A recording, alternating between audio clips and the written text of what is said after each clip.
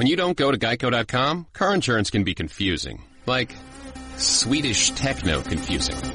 Bark, bark, meow, meow. Dance with me, purple cow. Bark, bark, meow, meow. Ooh, you lovely cow. Geico makes it easy. With 24/7 access, all you have to do is go to Geico.com and you could save money on car insurance. It just makes sense. Unlike, Dance with me, purple cow.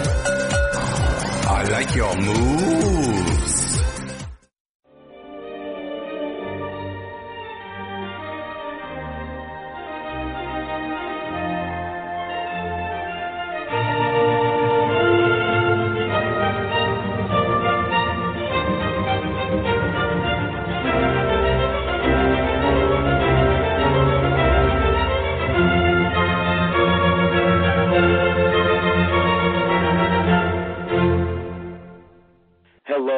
Welcome back to A Better World.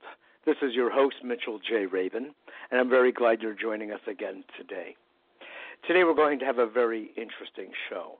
The subject of today's discussion is the subject of creating a renewable energy sustainable economy as the next logical, eco-friendly, necessary, and interestingly, most economically sound basis of an economy.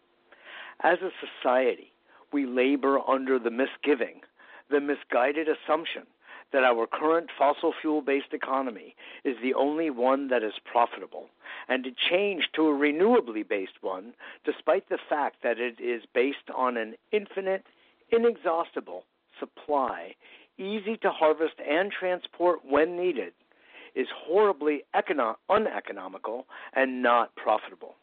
Nothing could be further from the truth. In today's show, we will be guided by one of the most internationally renowned economists and foremost economists, Hazel Henderson, who has been leading the way in emphasizing the value, economically, ecologically, of a solar economy, a renewable energy economy, as the next stage of our, essentially, evolution and human development. It is obvious to many in science and business that climate change is being seriously accelerated by the continued massive use of fossil fuels. And Hazel Henderson has been making a case describing the value, as mentioned, of a renewable energy-based economy for many decades at this point.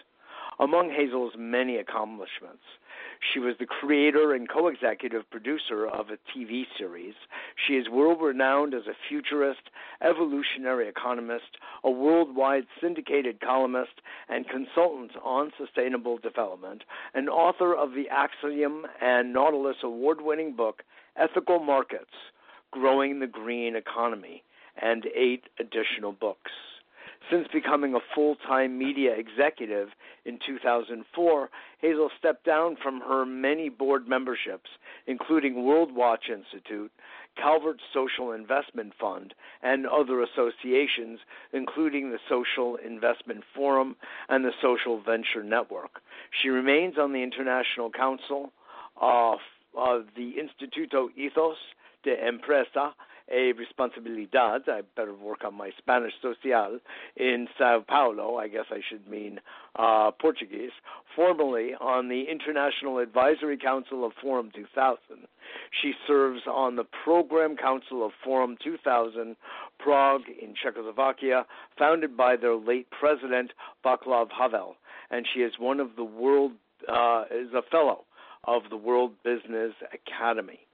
Her work is extensive, spanning decades. She stands out among economists and others to the extent that she was named and honored as one of the top 100 thought leaders in trustworthy business behavior by Trust Across America. In 2012, she was named to the Post-Growth Institute list as one of the top 100 luminary inspiring global prosperity leaders talking about economic wealth, and honored for her lifetime achievement with the Award for Natural Law and Order from the Maharishi University School of Management, and with the Award for Outstanding Contribution to Development of ESG and Investing at TBLI Europe. In 2013, she was inducted into the International Society of Sustainability Professionals Hall of Fame. Hazel was a guest on A Better World Radio with the dear colleague and friend Louis Boatlink some months back, talking at that point about an economy based on love and, of course, trust. Today, we're going to be turning our attention to this particular subject of a renewably based economy and the ethics behind it, as well as the common sense and even economic soundness. So, Hazel Henderson, welcome back to A Better World. A pleasure to have you. Well, thank you, Mitch. I really enjoyed the last program we did, and I'm looking forward to talking with you again. Well, very good. I'm so glad, and myself as well. You are, as mentioned, an outstanding leader and thinker on the subject of how to create this transition between a fossil fuel-based economy, which, of course, we've had for hundreds of years since the industrial age, etc., and now, for very obvious reasons of global warming, climate change, and just pure common sense and economics, moving into the next stage, Hazel, is what makes sense. Could you lay out for our audience the thinking that has gone behind this for you in the body of your work? Yes, absolutely. Well, for me, the introduction to the science that we're looking at now that goes beyond the old economics framework, it really began when I was policy wonk down in Washington in the late 1970s, early 1980s, and I was an advisor to the National Science Foundation and the U.S. Office of Technology Assessment and the National Academy of Engineering and all of this. And it was an amazing revelation to me, talking with all the scientists, that basically what they were saying was that the real situation for humanity on this planet, which if you pull back and take a wide shot, you realize is that we are, planet Earth, revolves around the sun. And the sun is our source of energy. We get this immense flow of free photons every day. And basically the first technology that life developed on this planet was from plants. And they learned through the process of photosynthesis in their leaves how to capture those free photons from the sun and turn them into food, carbohydrates, and energy. And that is the basis, basically, of all life on Earth. Yeah. And so once you begin with the science and realize, well, humans came along and, of course, naturally, they started out, with wood, chopping up wood, and the whole process of combustion. And then we found coal and oil and whale oil and all of these things. And we were always either digging in the ground or, capturing whales and all of those kind of things. And that was really how the Industrial Revolution began in Britain, where I grew up 300 years ago. And the next evolutionary stage is where instead of looking down and digging in the earth, suddenly we're looking up and realizing that those free photons are still there, and all we have to do is to mimic nature, develop the technologies of capturing those photons, and that's what's been going on very, very quietly for the last 30 years. And I remember one of the meetings that I went to with these scientists back in the mid-1970s, and they said that if we in the U.S. had subsidized the development of solar panels and wind turbines and energy efficiency and geothermal energy and hydropower to the same extent that we subsidize fossil fuels and nuclear power, we would have had a completely renewable resource-driven economy by the mid-1970s. And that kind of blew my mind. And you mean if we had begun when? Yes, if we had begun by looking up and realizing... Oh, you mean back 300 years ago in the industrial age? Yeah, well, no, I mean, even if we had realized, okay, the oil is now polluting the atmosphere and the coal, is polluting everything. Even if we had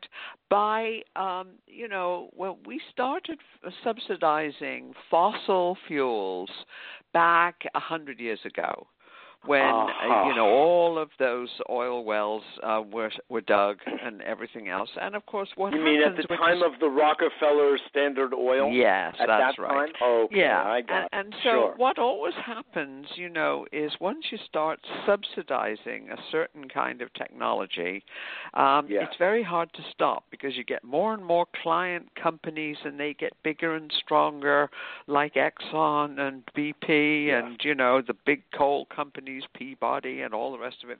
And then they begin to be able to influence members of Congress, and very hard to shut these subsidies down. So where we are today is that we still, 95% of the subsidies still go to oil and coal and gas and nuclear power. Just through the power now of the fossil fuel industry to prevent that shift. And I saw it beginning to happen down in Washington in the 1970s, 1980s, when business plans began arriving on my desk. And these solar technologies, are centuries old. I mean, centuries old, really? Centuries old, yeah. And so all we needed to do really was kind of tune them up a bit for the 20th and 21st century. But there wasn't any need for some gigantic breakthrough like we had to have to fund nuclear energy. And, the way that was funded back, if you remember, after World War II, maybe you don't remember, but Eisenhower was talking about how we must have atoms for peace. We just dropped the atomic bomb and everything like that. And so the idea was, okay, let's have nuclear power plants, even though they were incredibly costly, and we've never understood what to do with all of the waste that's piled up around these plants. And they never would have been developed in the private sector. They had to have special acts of Congress to say that the taxpayers would pay the insurance in case, there was an accident and all of that. Yeah. And so, that was how we sort of ended up in the situation we are today. And that's why I wrote a book. When I left Washington, I published a book in 1981 called The Politics of the Solar Age. And I had watched it firsthand, the power of these incumbent industries to prevent innovation and to block all of these little companies that were sending me their business plans, wanting to do wind generators and solar panels and all of this new technology. Well, fast forward to today, and now I would say unequivocally that this evolutionary step toward what I call the solar age is now unstoppable. And what we are doing at my company, Ethical Markets Media, is we have been tracking the private investments that have been going into solar energy and wind power and all of these new green technologies since 2007. And our current figure, we just put out a new report, is $7.1 trillion with a T. That is already in the pipeline from private investors like me. No government money at all. And so what this has been doing is helping to scale these technologies. And as you know, the more you scale up production of a technology, whether it's solar panels or wind generators or whatever, the price comes down. So where we are today is, even though the oil price has dropped from about $30 a barrel to today about $50 a barrel, it is still not that much cheaper than solar, wind, and certainly not energy efficiency. So it doesn't even matter anymore what happens to the oil price. The solar energy industries are just streaking away on their own now, simply because of the amount of replication and the scaling up of production. So that's what you meant to say they've dropped from, actually, I mean, at a height, I think oil was up to about $130 a barrel. Now it's down to approximately it was about 50, 30. I think, today. Something like that. It was at 50 today. Okay. So it's just been bouncing around. But you see, fundamentally, you're making a point here, Hazel, that despite what might be the fluctuations in the current marketplace of oil, we're dealing with some fundamentals that are way more important, which has to do with the very climate of the planet herself. And if we know we keep going in this direction, money will become the least important variable of it all. We'll be hungering for water and shelter. You're absolutely right. That sort of like changes the conversation in itself. It does, and yet the interesting thing is, Mitch, that even though you're absolutely right, even if climate change were not the driver that it has become, the tipping point really was last year, 2015, when 195 countries agreed at the UN to pursue a new form of development not based on economic growth as measured by GDP, which even the Economist now has editorially come out saying it was no good, steering us over the cliff. So we've now reached the point where the driver now is the new technologies themselves, and they're just now efficient enough that whatever the oil price happens to be, it's not driving the global demand picture anymore. And the best example of that, as you know, is that the king of Saudi Arabia's son, Prince Mohammed, 30 years old, came out about 3 weeks ago and said that he was taking over Aramco, the big oil company they own, and doing an IPO with it so as to turn it into, guess what? A renewable energy company. So if the Saudis are going to invest now in renewable energy, what else do we need to know? That's right. What else do we need to see that there's writing in the sky about what our new direction is, right? Yeah. But even then, that's only one factor. Then there's another big factor, which, of course, there's a big fight going on right now in California. And let me explain. See, as we shift to electric vehicles, then you're going to use less and less oil for transportation, and oil has been the big transportation fuel. Surely. So take the example of California. Today, there are 200,000 electric vehicles running around in California, and there was a new kind of road rage beginning to happen. And what was happening is there are not enough electric charging stations. So people would drive up their electric car, plug it into a charging station, go in and have their lunch at some place, or go, whatever they were going to do at a supermarket or something. And when they came out, they would find that another electric car owner had pulled their plug out and put their own plug in. And so kind of, this reminds me of in the 70s when there were gas lines and people were actually shooting each other over the gas lines. So anyway, the net of it was that Governor Brown in California about 2 or 3 weeks ago decreed that the state must now wants to see about 500,000 electric vehicle charging stations around the state. And so right now, this is the interesting thing. The big old electric utilities are absolutely terrified. You know, they have the old fossil fuel centralized generating stations, and they're losing money right and left because people are tiptoeing away and putting panels on their roofs, you know, and cutting themselves off from the grid. So they're desperate to find a new source of revenue. So they have got their lobbyists there in Sacramento saying, okay, we want the business of providing all of these EV, electric vehicle charging stations. But, as you know, if you're charging those electric cars with dirty fossil fuel generated electricity, we're back to square one. Right. And so, what have we accomplished? Exactly. What have we accomplished? No, it's a very good point.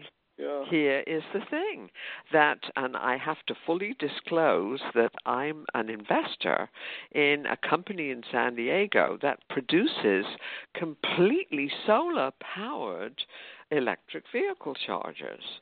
And so basically now it's a race where they're saying, look, our electric vehicle chargers are purely solar, no pollution, and furthermore, you don't have to dig up the street to connect them with the grid. You don't have to have permits. They just deliver them off the back of a flatbed truck, and you can set them up in half an hour. And so right now, this is the little local politics of the solar age that's going on. Indeed. Isn't that interesting? Well, I very much appreciate this because I was also helping to build an electric car company, Hazel, going back to 2007, which has an efficiency level that's in excess of 95%. There's no other vehicle with an electric motor of this level of efficiency, and yet it needs to go the next level of being able to supply its own battery with solar in the vehicle itself, which, by the way, would mean that we wouldn't even need the recharging stations, or they would be an accessory instead of the primary source of the electricity. That's so interesting. I think but the point is that this is the direction. This is the direction our society and the entrepreneurs, the eco-entrepreneurs, our social enterprise entrepreneurs, are steering us, no pun intended, into, you know? Yes. Oh, that's so amazing. Well, I would love to know more about your electric vehicle. Absolutely. Offline, I would like to know more about yours. Yeah, send me something on that. But I do think there's going to be an interim period where there's got a lot of electric vehicles that are going to need charging. And we're going to have to make sure that they're charged from solar energy sources rather than fossil fuels. Exactly. So you make such a good point. Otherwise, it's just business as usual. It's still relying on the fossil fuel foundational source, and that's what we have to change. That's what we have to change. So on the one hand, you bring up the subject of electric vehicles because at the end of the day, we are so fossil fuel based in the domain of transportation. In other areas, for let's say home heating or air conditioning or commercial buildings, that is becoming more and more solarized. Could you talk about the economic basis? Because, you know, just as I said at the top of the show, people get nervous. They say, oh, my God, we're going to lose the foundation of our economy if we shift over. Green energy, renewable energy is so much more expensive. And then what about the jobs? Could you address that whole area? Yes, because yes. this is Well, so the whole fundamentally thing, important to people. Yes. I mean, we are going through a global transition, and it's happening now in Europe, in every country. It's happening probably fastest in China. They are trying to grab the solar energy future markets. And theirs are the lowest price solar roof panels. They're trying to capture the market for wind generators, and they manufacture at such huge volume. And you see, they're being driven by their own air pollution problems. And they know they cannot go on burning coal because the pollution of their cities, is such an enormous health cost. And it actually costs them about 3% of GDP. That has to be deducted just to deal with the costs of the pollution that their fossil-fueled economy is costing. So clearly, this gets us back to the whole problem of faulty metrics. And, for the last Lord knows how long, we've all been told that unless the GDP is growing, we're all going to lose our shirts, right? We have to keep it growing. Yeah. But the way it was growing was polluting more and more and more because we weren't counting in all of those social and environmental costs. And I was amazed reading the Economist from London last issue, where the cover story was, time to overhaul GDP and to subtract all those bads from the goods. All the costs that we've been including, cleaning up the pollution, the health costs, all of that stuff had been added into the GDP as if it was useful product. And so, I've been campaigning for this for about 30 years, along with a lot of other economists, Yeah. And it's so funny that finally, the Economist magazine came to the table and said, well, gee whiz, you guys are right. We have to fix this. So if we fix the macro statistics, then it begins driving investments in the right direction. And as you've probably noticed, what has actually been happening is that the owning fossil fuels and, quote, proven reserves of coal and oil will bankrupt you. I mean, Peabody Coal declared bankruptcy about 2 weeks ago.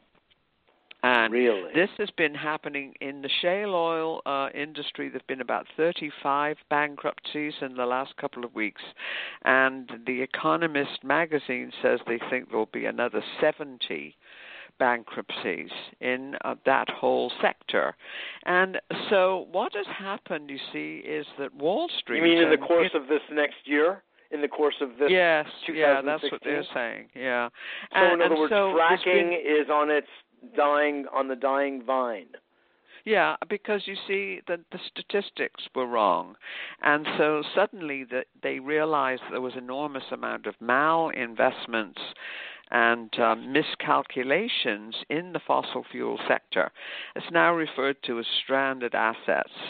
So what they're having to do, that all of these big oil and fossil fuel companies carry on their books at very inflated values what they call proven reserves. But we now know that most of those proven reserves, if they're even there, cannot be lifted out of the ground and burned without cooking the planet. Yes.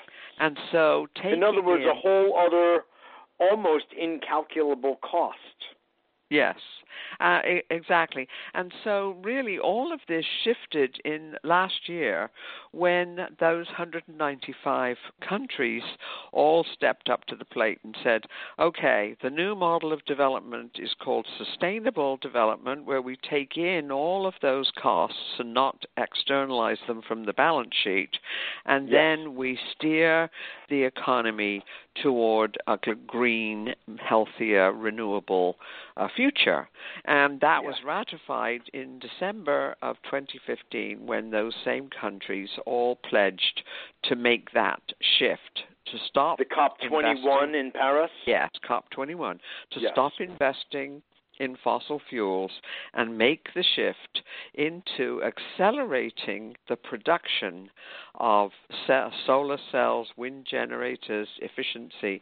And so the current debate is very interesting, because it always used to be that people would think, oh, gosh, we have to put all of this money into R&D if we're going to shift to renewable resource economies. Even people like Bill Gates, they went to Paris and said, oh, we're going to invest billions into R&D. And people like us who've been looking on the ground at the actual technologies say, no. All we need to do is to deploy the technologies we already have. Implement, right. Exactly. Why spend all of this money when the more we deploy the technologies that we have, the lower the cost goes, and then the lower the prices go, the more we deploy them. So it's a virtuous circle. And so that's really what's happened now, is that everybody's realized, okay, let's just get on with it. And it can be sometimes government procurement can help. I mean, if municipalities decide that they're going to exchange all of their lighting systems to LEDs, and if they're going to purchase, instead of polluting vehicles, if they're going to purchase electric vehicles for their fleets, all of those kind of things, it can happen now faster than anybody thought.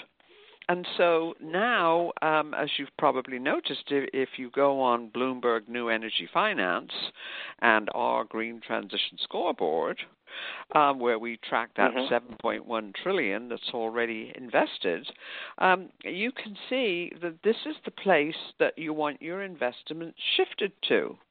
Yes.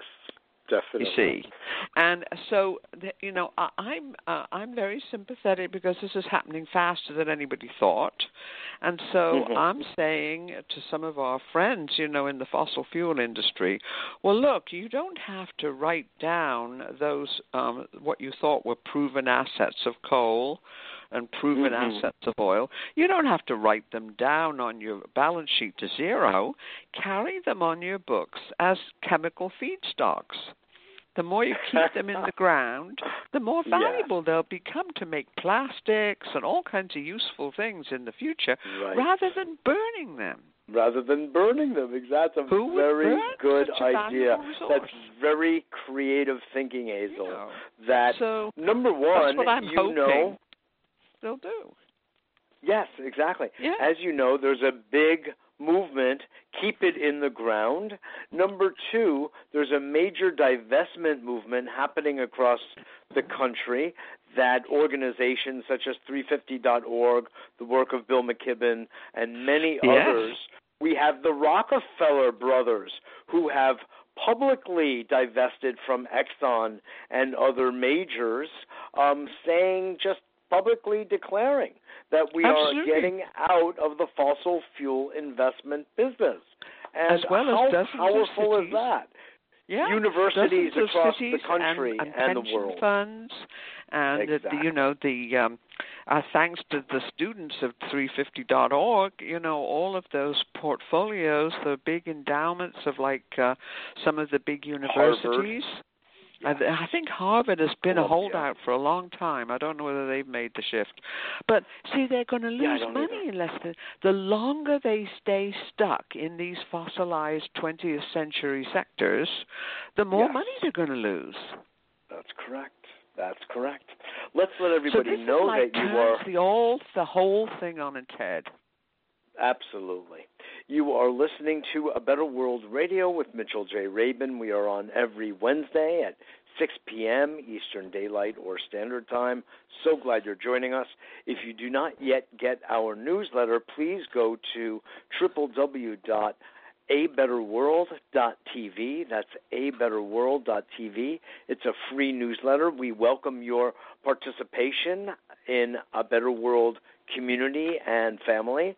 We're also on every Monday evening in Manhattan, in New York City, on television, on Community Access Television, A Better World TV. So when you get the newsletter, you will learn about all the different shows and events happening in the general New York tri-state area.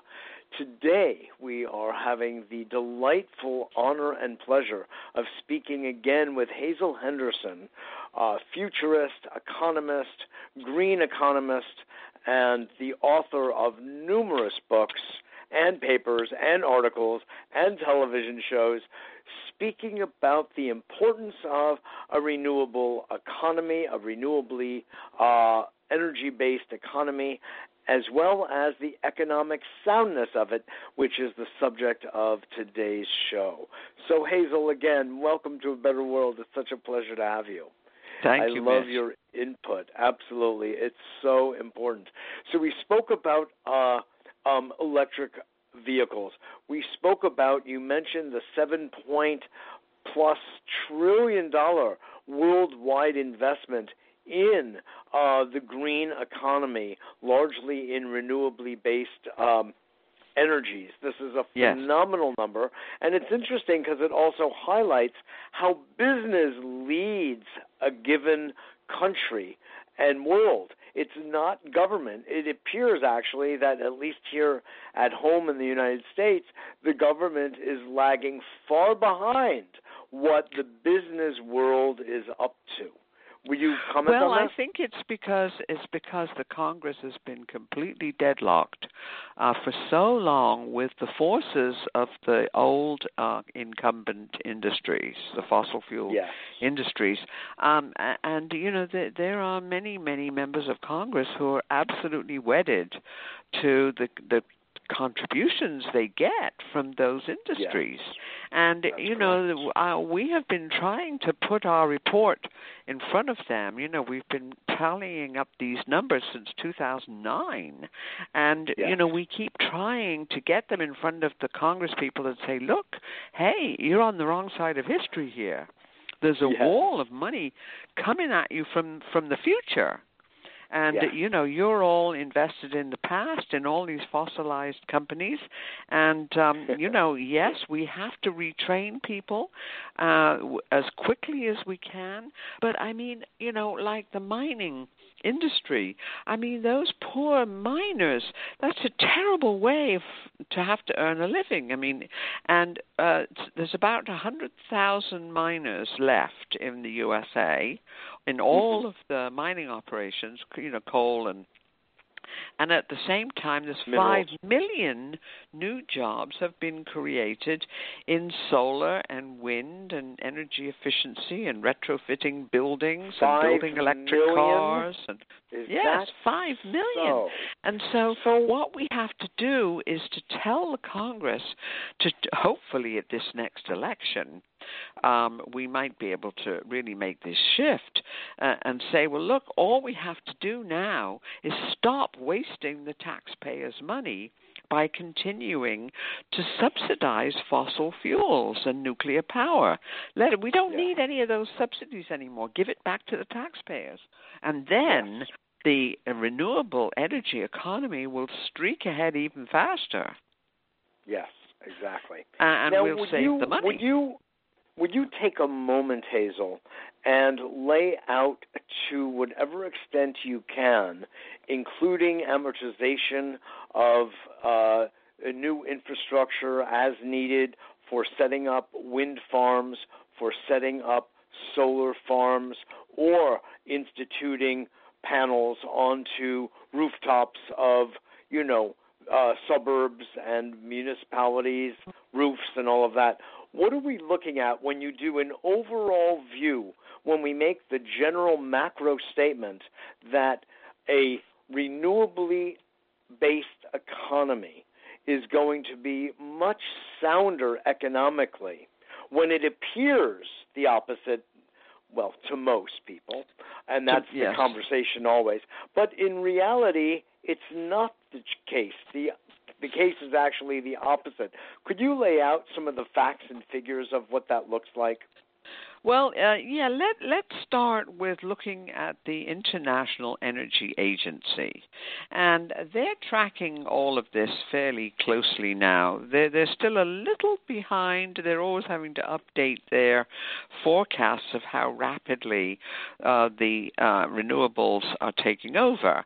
But what they do tell us, is that right now on their, the business as usual kind of investment thing, the electric utilities would be planning to spend several trillion on new power plants, new and grid, fixing up the grids and all of that. And so basically what we need to do is to begin to reprogram that money, because the way they used to get their money, if you remember, and still do, is that they put out bonds and they sell them to pension funds. And they say, okay, this is a bond issue. We're going to build a power plant, and so the returns will be X, Y, and Z, and X, Y, and Z, whatever the pension fund is, or whatever. Institutional investors normally would just take those bonds without. They've always been, sure, we always do that, and suddenly the pension fund managers are saying, well, look what's happened to your demand. And so the electric utilities are having to admit that their demand is falling all the time because of all these people who are putting solar panels on their roofs. And so that's why the electric utilities, suddenly their funding model is broken. And even though they've got these big ambitious plans to spend all these trillions on new power plants, it isn't going to happen. And so that's why they're rushing to legislators, particularly at the state level. Excuse me. And that's why they're trying to capture the market for electric vehicle charging stations and all of that. Yes. It's almost an act of desperation. So the best way, so not to get too deep in the weeds, Mitch. Yes. Why don't we have your listeners simply go to www.greentransition.scoreboard, all one word, greentransition.scoreboard.com. Surely. And they'll find my report, which was released about a month ago, on this 7.1 trillion. And that way, we can dig into all the details of this. Because, there's so many different pieces of it that I could go into. Like we have a report. What we've reported on, for example, is all of the rural electric co-ops. In this country, there are about 800 electric generating co-ops, right? All over the rural areas. And unfortunately, they were all pressured into buying coal. And so there's a very interesting new report that we have highlighted, where now they're trying to get out of these coal contracts and shift to renewables. So this transition is so deep. And it's going on not only in every country in the world, but all of these different sectors, like the cooperative, the electric co-ops that have been operating for 80 years, they serve about 900 small communities all across the U.S. And is it possible to upgrade these to wind and solar? Well, that's what they're doing now. That's But the first thing they have to do is to get out of these contracts they were trapped into, these long-term coal contracts, which they were pressured into signing by the power of the fossil fuel industry, you see. And so, you see, these changes, we have a list of the top most carbon-intense small cooperatives like this. The most carbon intense, as you would expect, is in Kentucky. The big rivers electric utility co-op. And then there's of course, they're in Minnesota, they're in Wisconsin, and they're all over the country, and we've got a list of them, and to what extent they are dependent on coal, and how quickly they can reprogram themselves to take advantage of wind, and in some cases the transition seems to be gas, because so many of these coal plants now are shifting to gas, and even though gas is a polluter, I think that there's a lot of coal companies are shifting to gas, whether we like it or not. All we can do is to make sure that their methane emissions they don't allow them to flare it off. You remember all of that, where they would just waste methane and Gasland 1 and 2. Oh, just terribly tells wasteful. the story among many others. Yes, indeed. And in so fact, right now, Hazel, there is an issue I just heard in detail this morning about the Spectra pipeline through Peekskill, New York, passing by the Indian Point nuclear plants. Oh, my God. Yeah. Within 50 miles of some 20 million people, and if there is one disruption in that Spectra pipeline of gas through New York State, I believe Pennsylvania, New Jersey, Maryland, that could ignite a problem with that particular nuclear plants, and then it is curtains for the entire New York municipal area and more. I used to live in New York City, and so I know all about Con Ed and the problems that they have, in making this transition. But let's cut to the chase, because really it all comes back to finance, and it comes back to the fact that finance is still fossilized. And all of their thinking, it's more or less their thinking is still fossilized. And what happens with these big institutional investors? They all compete with each other for the benchmarks. It's that kind of a very averaged out kind of a game. So when you say benchmarks, you mean, for instance, an annualized return over the course of 20 years or 30 years? They got to be very bureaucratized, and it's okay. I can keep my job. I can keep my head down and keep my job as long as I meet the benchmark. Yes. And I don't do any worse than any other investor, investment manager. And so that's kept them trapped in this past thinking. It's like they're backing into the future looking through the rearview mirror. And all their statistics, you see, are all these sort of rearview statistics. I mean, that's why they didn't think about, we could revalue our proven reserves as chemical feedstock. Let's not call them, I mean, that kind of thinking, and so we've been working with a very interesting group called the UN Inquiry, which has been going on for a couple of years, in designing a sustainable financial system.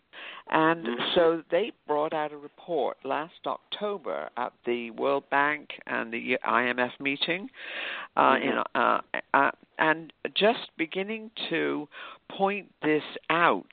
How do we retrain all the asset managers? And that's what we've been doing at Ethical Markets, because basically if you're an asset manager back in the old days when you were investing in coal and oil reserves, you had to learn a bit of geology. Now you're going to have to learn a whole expanded view of the real science, and you're going to have to learn that from what we call Earth system science. And that is basically, there's 120 satellites up there revolving this planet and mapping on a daily basis the real situation, whether it's the temperature of the oceans, or where the arable soils are, where the droughts are likely to be, where the next flood is likely to be coming. We need this kind of real-time information now about how the planet actually functions. Yes. And so, you see, they didn't learn any of this stuff at the Harvard Business School. Correct. It was all based on money. Numbers. Making money out of money. That's what Wall Streeters do. They don't invest very much. About 12% gets invested in new enterprises or to really build new factories and all of that. About 80% of it is simply trading with each other. Correct. Money making money. Money making money. And it's a kind of a closed loop, you see. And so to break into that and re-educate these people is very, very hard. This is an enormous task. Task. So but I'm so glad that you're on it, Hazel, because it takes real thinkers, open-minded, creative thinkers like yourself to take on this kind of task. You're dealing with very narrowed perspectives on life, and they're missing the whole picture. Yeah, and of course, not only that, Mitch, but they went into student debt, to get those MBAs and those financial engineering degrees, and it's all wasted, see, because all of that stuff is kind of irrelevant on the wrong metrics. I mean, the only kind of risks they measure are like market risk, inflation risk, They don't look at the real risks are water shortages or climate change. Real world, exactly. They don't take the extra step to the real world. They're living in their own Wall Street-style bubble. Exactly. Absolutely. No, I get it. That's why I made... Please. Yeah. Please. Well, I just wanted to say that I have an e-book. It's only 56 pages, where I've tried to compress all of this, and it's free and downloadable from our website. And it's basically called Mapping the Global Transition to the Solar Age. I have it right in front of me right now, Hazel. And you can, as you can see, the foreword was written by the chief scientist at NASA. At NASA, correct. You see, because they're the ones that have these Earth-observing satellites that are tracking the real world. And this is the new curriculum for finance. So interesting. I'd like to ask you, because your work of ethical markets, and because of your bringing ethics into the business world, which is something I've sought to do as well, but you're doing it on a massive scale. I'm wondering, I have my own hypothesis about this, but, the fracking industry, natural gas industry, even by the New York Times, it was suggested that they are really nothing more than Ponzi schemes. Now, for the New York Times to make a statement like that is rather radical. I'm just wondering, you're talking about mistaken metrics. Well, my supposition is that this is not by mistake that the numbers were engineered, no pun intended here, to be such that it appears to be highly profitable in order to attract a lot of new investment dollars.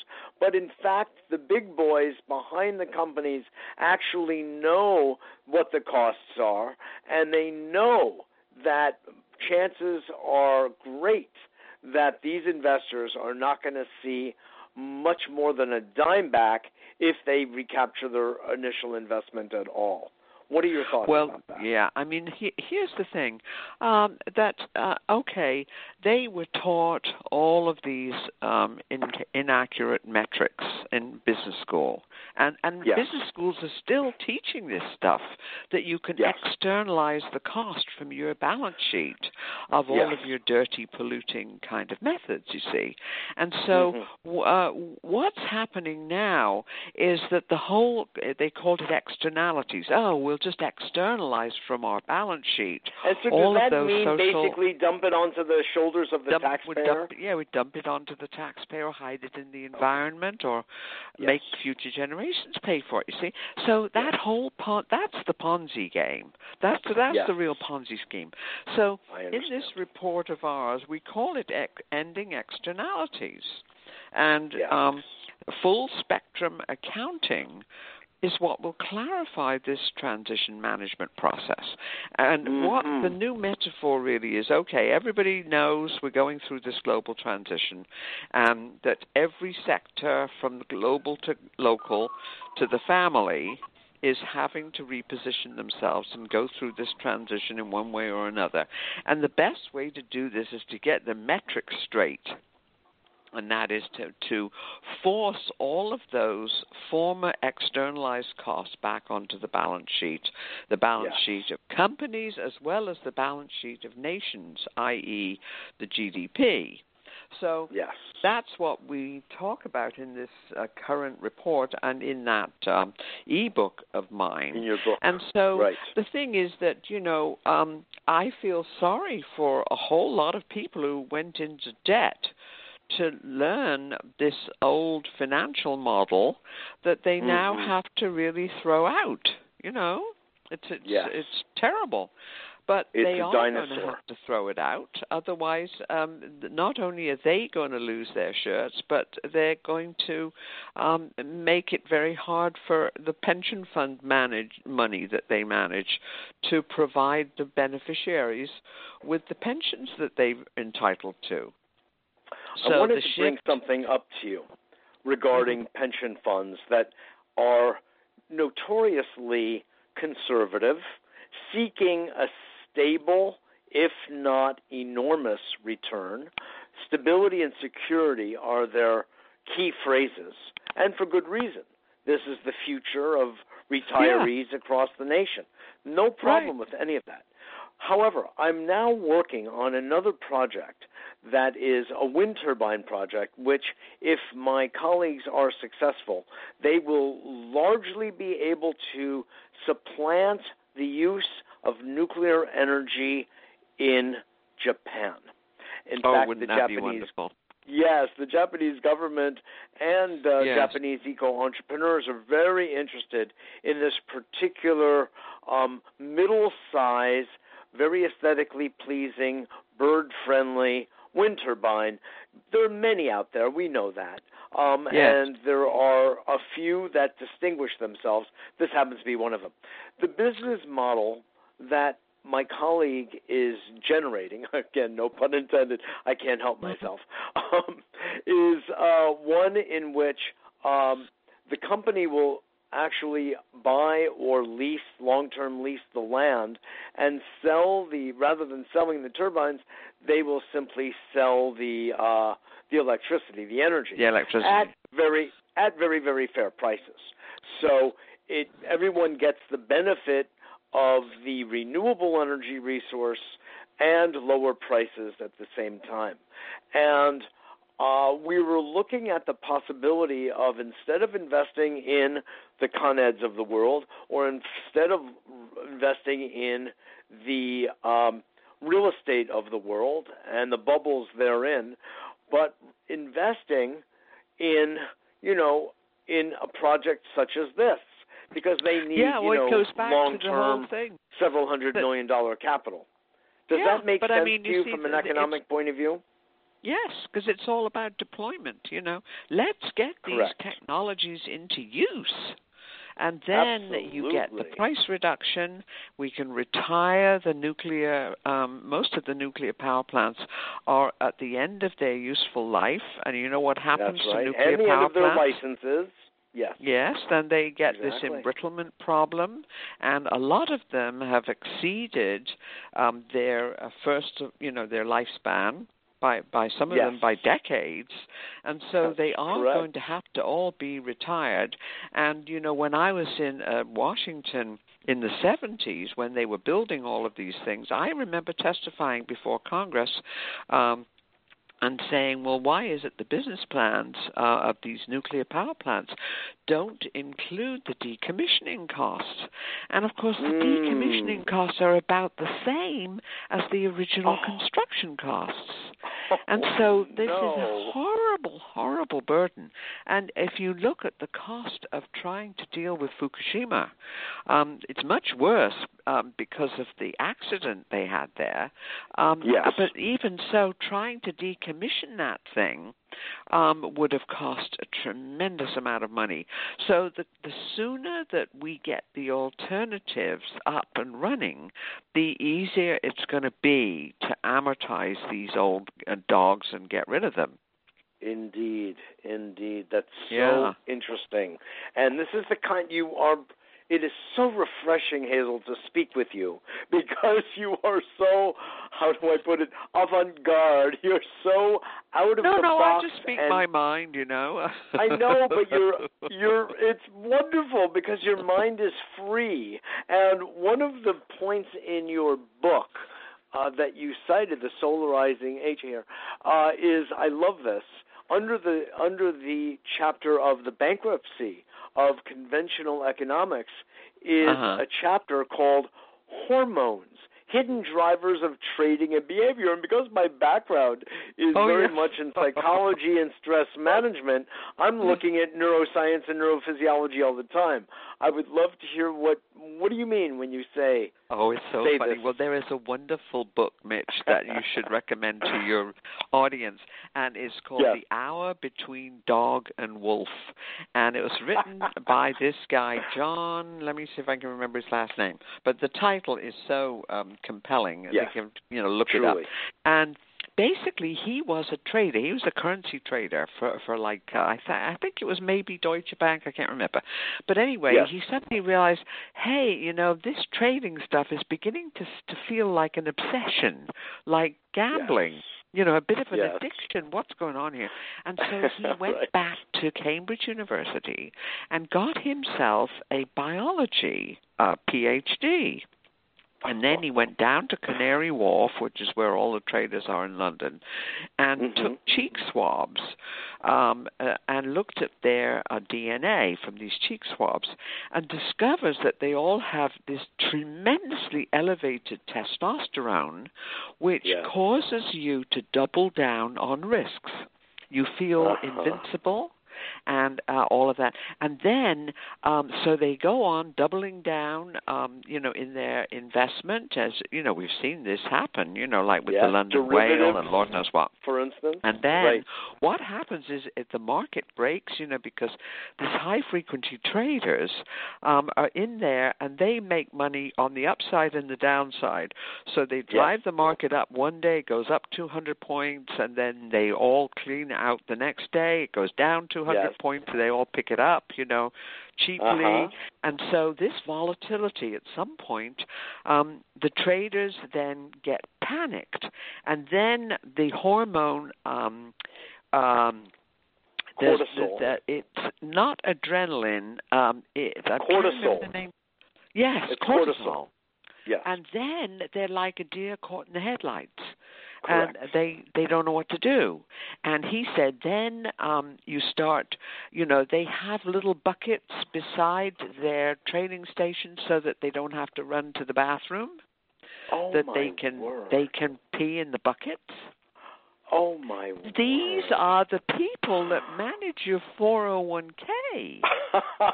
Oh, my, you're scaring me. So you got to buy that book. And everybody else listening, you're scaring. That's the case. What a page turner. Absolutely. The guy himself was a trader. And so he came to the conclusion that trading is an addiction. And that these traders, and like all the people who do day trading and all of that, he said he now treats them as a clinical population. Yes, this is so funny. This Yes. is so much the angle. I have been speaking about this for over a decade. Exactly what you're talking about, Hazel. In fact, I just am finishing an article for the Huffington Post, which exactly talks about this. And wow. Also, by the way, interfacing with politics. But it's a certain kind of mindset. But it's essentially what they've done is they've taken MRIs, functional MRIs of the brain of cocaine addicts and of traders, and it shows virtually identical areas of the brain that are activated. So it really is an addiction. Yes. It really is an addiction. You know, the books that I review, a lot of them, like Lord Adair Turner's new book called Between the Debt and the Devil. He used to be the top financial regulator in Britain, and he's making the same point that what's happened to the financial markets now is they're just obsessed with trading and speculation. Mm-hmm. It's just an inside game where it's just making money out of money, making money out of money. And then there's another one I reviewed by John Kay called Other People's Money. And both of them more or less say that the whole market now is a Ponzi scheme. Wow. Pretty scary. Absolutely. And of course, Michael Lewis came to the same conclusion in Flash Boys. Not to mention The Big Short. Yes, which The Big Short for sure. And Inside Job as well. That won an Academy Award that in the year of 2010. I remember. Okay. So the thing is that what we try to do to be constructive, what we try to do with our TV shows is that they go to business schools all over the world and colleges. And what we found is that finance professors are quite lazy and love to buy our half-hour TV shows where I just sit down and I interview all the pioneer asset managers who are doing fossil fuel-free portfolios and making money on renewables and all of that. So this is a nice rental income for our company. You know, we're a certified B Corporation. So basically... Would you explain what that means to our audience? That means that you have a stakeholder model of your returns. It isn't about maximizing the money return to your investors. It's about caring for your employees, your suppliers, your communities, the environment, a balanced rate of return to everybody. Now, in our case, we're very small. Yes. So, I mean, we're very small and we don't have any outside investors. You know, I'm the major investor and I have a business partner who owns 30%, but we don't have any outside investors. But, you know, if we did, you know, we've been recertified to be this kind of a B corporation where you formalize this, you know. It's also called a benefit corporation, is that correct? It's called a benefit corporation, yes. And you can go to B Corporation if you Google B Corporation. And we've just I just got their latest newsletter, and there's now thousands of companies around the world, many in Latin America and Europe as well as the USA, that have this B Corporation charter, and you shouldn't really need to because it was really a mistake of Milton Friedman back in the days when he and other University of Chicago professors said the only responsibility of business is to maximize the monetary return to the shareholders. Well, actually, not so. And a professor, law professor at Cornell, Lynn Stout, she wrote a book called The Myth of Shareholder Value. And she said that the reason that Milton Friedman made that mistake was that basically they were not lawyers, they were economists. And they didn't realize that when you buy a share of stock of a company, you don't own a piece of the company. You own a contract. That's all. Oh, interesting. You see? Yeah. And so it never was true that the shareholder value predominated over all of the other stakeholders. It was just basically a mistake. So we have a TV program on that, which has been selling quite well in business schools. So we're getting our stuff out in the most creative way we can think, and that is to introduce business school students who are in finance courses to all the pioneers who are now using the new model, so that they don't waste all their student loans. You know, before I was aware, Hazel, of the B corporations, going back some years, I just took the fundamental charter for the C Corp, and I rewrote it, and what it meant was it basically referred to as to multiple bottom lines, which included the humanitarian aspect of taking proper care and respecting employees and the environment. Yes, and I rewrote it, and I said, you know, these C-level officers are actually legally bound to fulfill the terms contractually of this charter. So rather than having them continuing this devil's work, if you will, let's have them let's just rewrite the charter so it includes the planet and it includes people. Exactly right. And then they'll be liable to fulfill that. You know, exactly and then they right. came up with the B Corporation.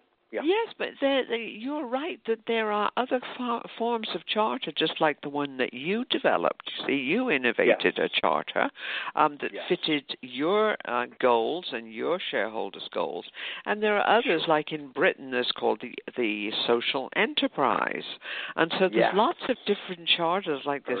And, of course, what people forget is that cooperative enterprises in the world, most people don't know this, employ more people than all the commercial companies in the world combined. That's so really say that again. Co-ops are the future. Like what kind of co-op?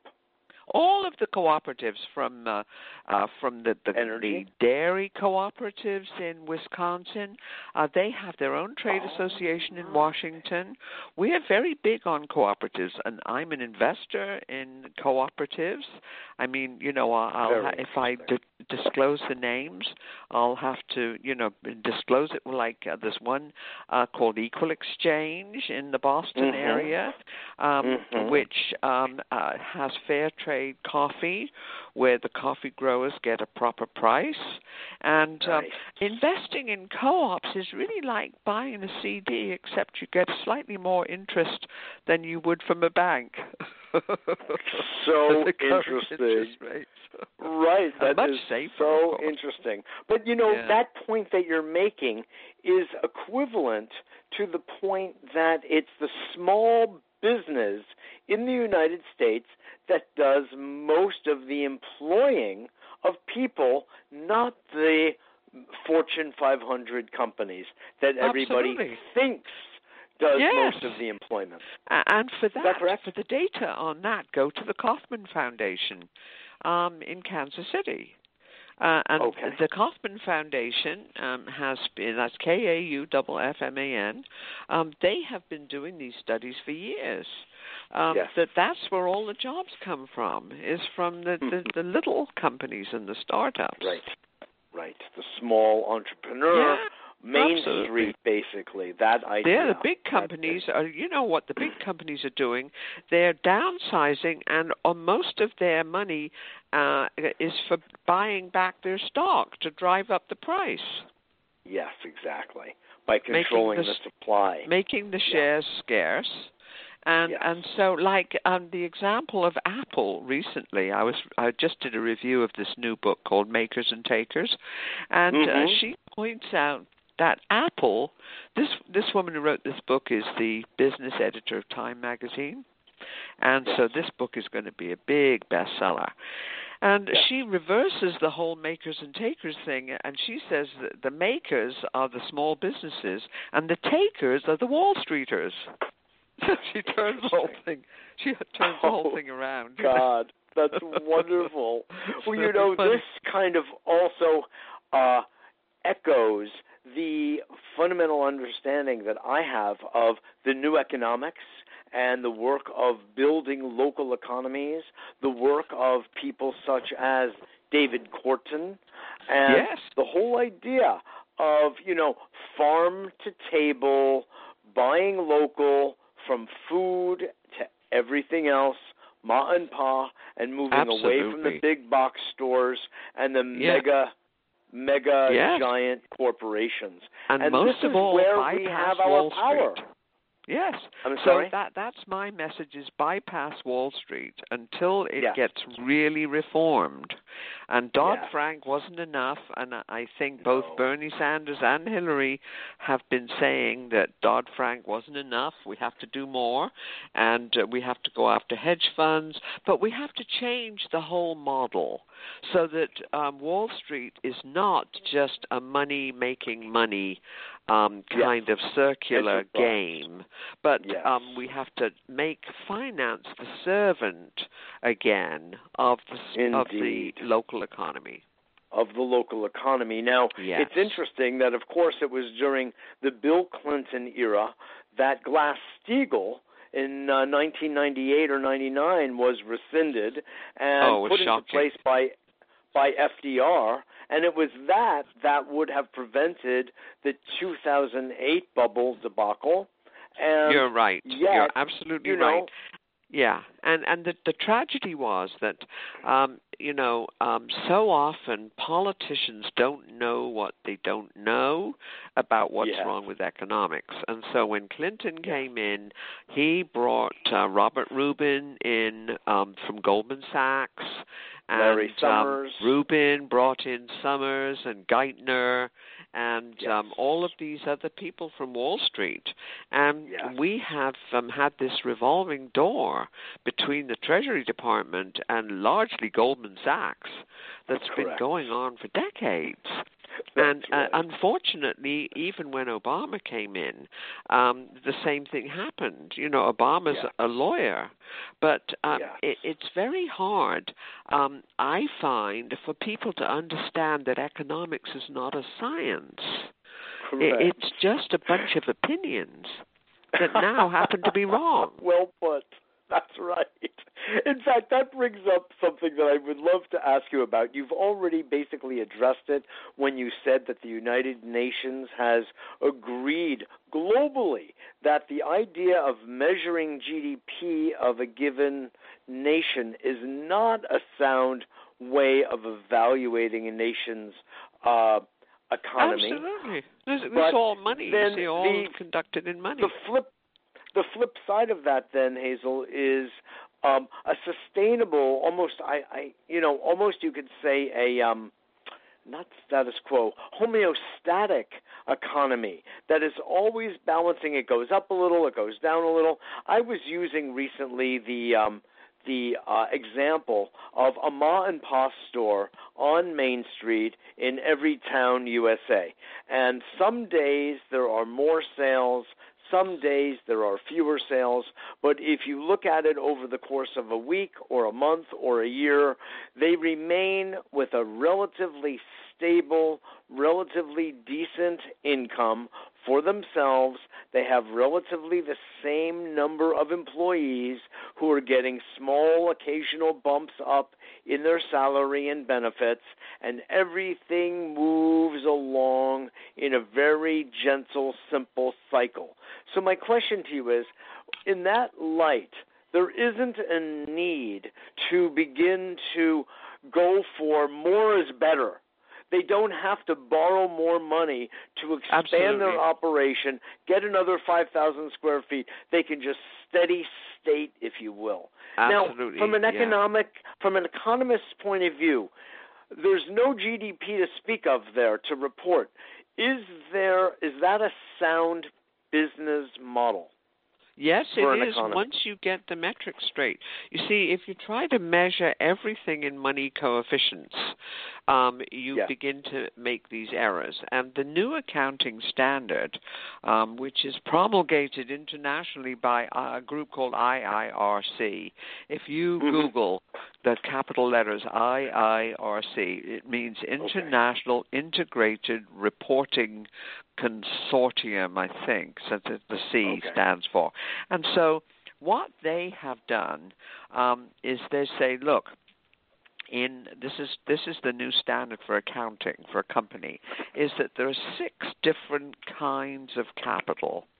There's financial capital, built capital, that means factories, plant and equipment. Yes. Then there is the human capital, the employees. Then there's the social capital, and that is the culture of trust in the community and everything like that. And then there is natural capital, and then there is intellectual capital. And so the new accounting standard is to measure a company by to what extent it has conserved those 6 forms of capital in one way or another, or exploited them and wasted them. So that's the new accounting standard. And actually, there's an interview with me coming out in a global accounting journal. I haven't seen it yet, where I'm talking about this. But this is the new international standard, the 6 forms of capital. And only, really, not all of them can be measured in money coefficients. In fact, most of them can't. Yes. And so once you begin bringing all these other disciplines and the other knowledge that we know, from physics and thermodynamics, the real world, hydrology, and Lord knows what, then you come up with what I call full spectrum accounting, where all of the assets are measured and the performance of all of the company's assets are measured. That is so that's the new model. That is so good to hear. You're making it clear how much our overall society, largely because of what I'd call the narrowed bandwidth of media, has kept most people in the dark about this innovative, extremely humane and eco-friendly thinking. This is holistic thinking at its best. Well, they can't do it. Most people don't even know it exists. Well, this is why I started a media company, because I knew that the mainstream media that get most of their advertising dollars from the fossil fuel or the nuclear power industry are not going to be able to track the evolution into this next solar age staged economy.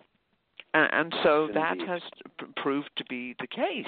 And it's only, we were founded in 2004, and, everybody thought I was being, very sort of utopian and everything. Suddenly, we're mainstream. Suddenly, the institutional investor is tracking our green transition scoreboard. And I'm getting interviewed by international accounting journals, So I'm saying, oh my gosh, I never wanted to be mainstream, so I've got to get further outside the box. What's next, right? What's next? This is so funny because I too started a media company back in 1993 called A Better World, and much I didn't of my know that. Well, yes. It's a modest company, but that's A Better World Television and A Better World Radio are expressions of it. Now we're actually a foundation. We're a 501c3, frankly. That was the direction I decided to take it. But, we're small scale. We're not big, although our whole goal is to grow much, much more hefty. So we can have a greater reach. The main thing is that the motivation behind it, we have to tell the truth. Absolutely. The motivation, I was just saying, is absolutely parallel to yours, in doing what you did in 2004.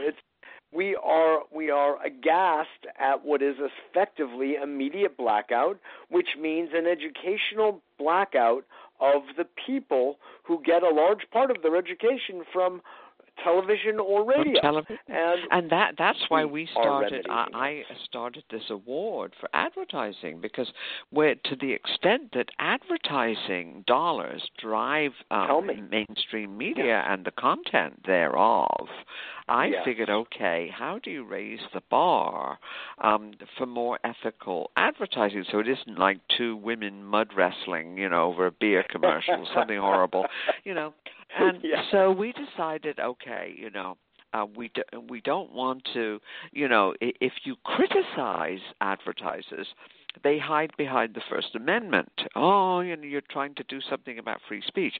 So I decided, okay, I'm going to start a carrot. And so we're now in our 11th year of the Ethic Mark Awards for advertising that uplifts the human spirit in society. And if you go to ethicmark.org, you can see our last two winners. And most of our nominations come from around the world. And the two winners last year, the for-profit winner was from Cambodia, and the non-profit winner was from Pakistan. And you can watch those 3-minute campaigns, and they will blow your mind. Because what we're doing is redefining how much advertising can actually educate the world. Yes. I mean, it's a almost $600 billion a year industry, and most of it is this backing into the future, looking through the rearview mirror. Yes. And so, last year, the year before last, one of our winners was the Technical University of Lima, Peru. And this was they won it for a string of billboards, and everybody thinks, oh my gosh, how awful. But these are all strewn along the Plano Alto highway where there's no rainfall, but they do get morning mist. And these billboards are reverse osmosis machines. They capture the morning mist and provide the clean drinking water for all of the villages all along that highway. That is so innovative. That's what advertising could do. Yes. It also advertises, get a technical degree from the Lima Technical University. Sure. But that's what it is. They are the reverse osmosis machines. That is so interesting. I've never heard of that before. Ever. Oh yes, and these big water barrels at the bottom, and that's where people get their clean drinking water. Yes. That's so. So you and I will have to go offline and begin to cooperate more, won't we? I think you are right. Our minds and hearts are wholly allied, Hazel, which we saw before, but it's now gotten fleshed out even further. Well, I want to just thank you so much for all of your valuable work and input here, and you are such a pioneer. It's such a pleasure. You're just a straight talker, as you said, and a clear thinker. And when you put those together, you're Well, I really want to thank to you for your work, Mitch, and I'm looking forward to working with you much more in the future. Absolutely, Hazel. The feeling is mutual, and we'll make sure that happens. Thanks so much for joining us. Give your website again, if you would, to our audience. Yes. The main website is Ethical Markets, plural, all one word, ethicalmarkets.com, and you can watch all the TV shows at ethicalmarkets.tv. Excellent. Hazel Henderson, you are a gem. I so appreciate your good work. Keep it up, and we will be talking very soon. Good. Okay, well, thank you, Mitch. I've enjoyed it. Take care. All the best. Sure. Bye-bye. Good night now. Bye-bye. Hazel Henderson, what a winner of a woman who has just, her story is so interesting, too, how she came about being interested in understanding the environmental impact of systems. In fact, as I recall, it was when she lived in New York City and she had a couple of children and she was looking out for their welfare that really launched her serious interest in the environment and in pollution and what we had to do about it to protect our young ones, hers in particular and everyone else's as well. And that has led to a lifelong commitment to the interface of sound, humane, and eco-friendly economics with the world at large. So I'm so honored and privileged to be speaking with Hazel Henderson again on these airwaves. I want to thank you all for listening yet again to A Better World. I know you have so many choices, and that you come and spend time with us here is a great, as we say, mitzvah, a great gift to me and to our larger community. So thank you again. Please remember that we, too, are a 501c3, a nonprofit. We survive and thrive on your kind donations and generosity. That's what keeps us going. And so please know you can make donations at abetterworld.tv, or if they are anywhere north of $500, please just contact me directly at mjr@abetterworld.net.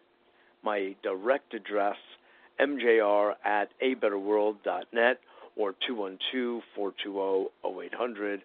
Always pleased to speak with you directly. I also so appreciate your comments and suggestions for shows and your appreciation of the shows that we do.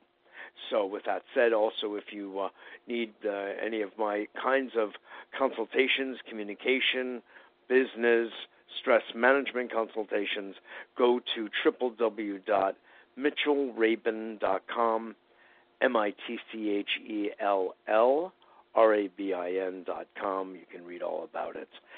Thanks again, and I look forward to seeing you all next week.